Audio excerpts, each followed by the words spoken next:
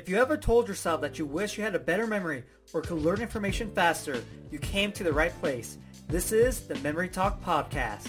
What's going on? Johnny here. It's time for another story. This story takes place on the street. And so you see all these cars on the street just parked there, but then you notice this yellow blob doing something to a car. And so you get closer and you see Big Bird from Sesame Street messing with this car, trying to break into it, and you're just shocked. You're like, oh, how can Big Bird do such a thing? But then all of a sudden, out of nowhere, Bert and Ernie come around and start beating up Big Bird because Big Bird was trying to break into their car. And so Bert and Ernie were not having any of it.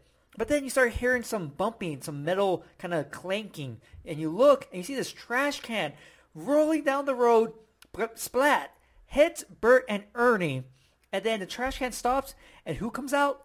Oscar the Grouch. He's like, I got your back, homie. I would never let you get beat up like that.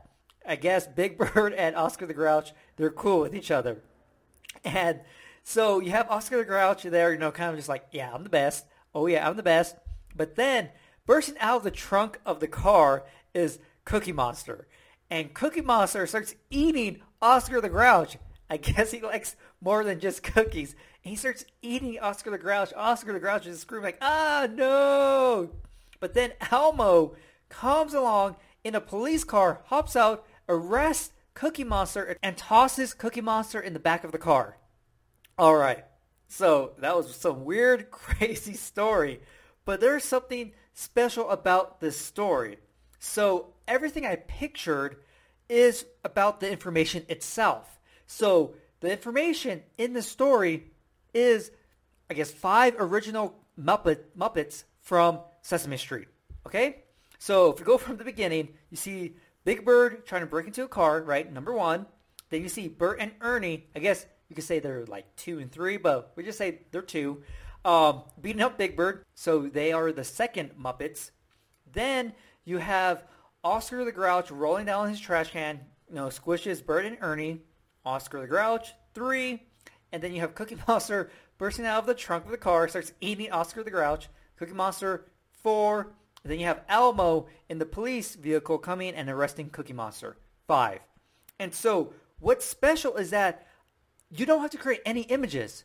Now, if you don't know who the Muppets are or these 5 specific Sesame Street characters, look them up and then go through the story time again, and you would see how easy it is to picture everything.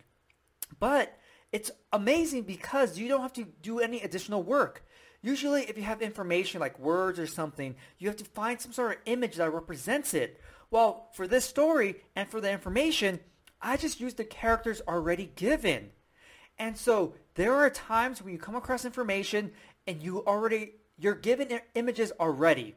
And so you don't have to create anything. So don't overthink things when you're trying to create stories, because the images that you need could be right in front of you. If you want to learn more memory techniques, get your free memory program. A link is going to be in the episode description and the podcast description.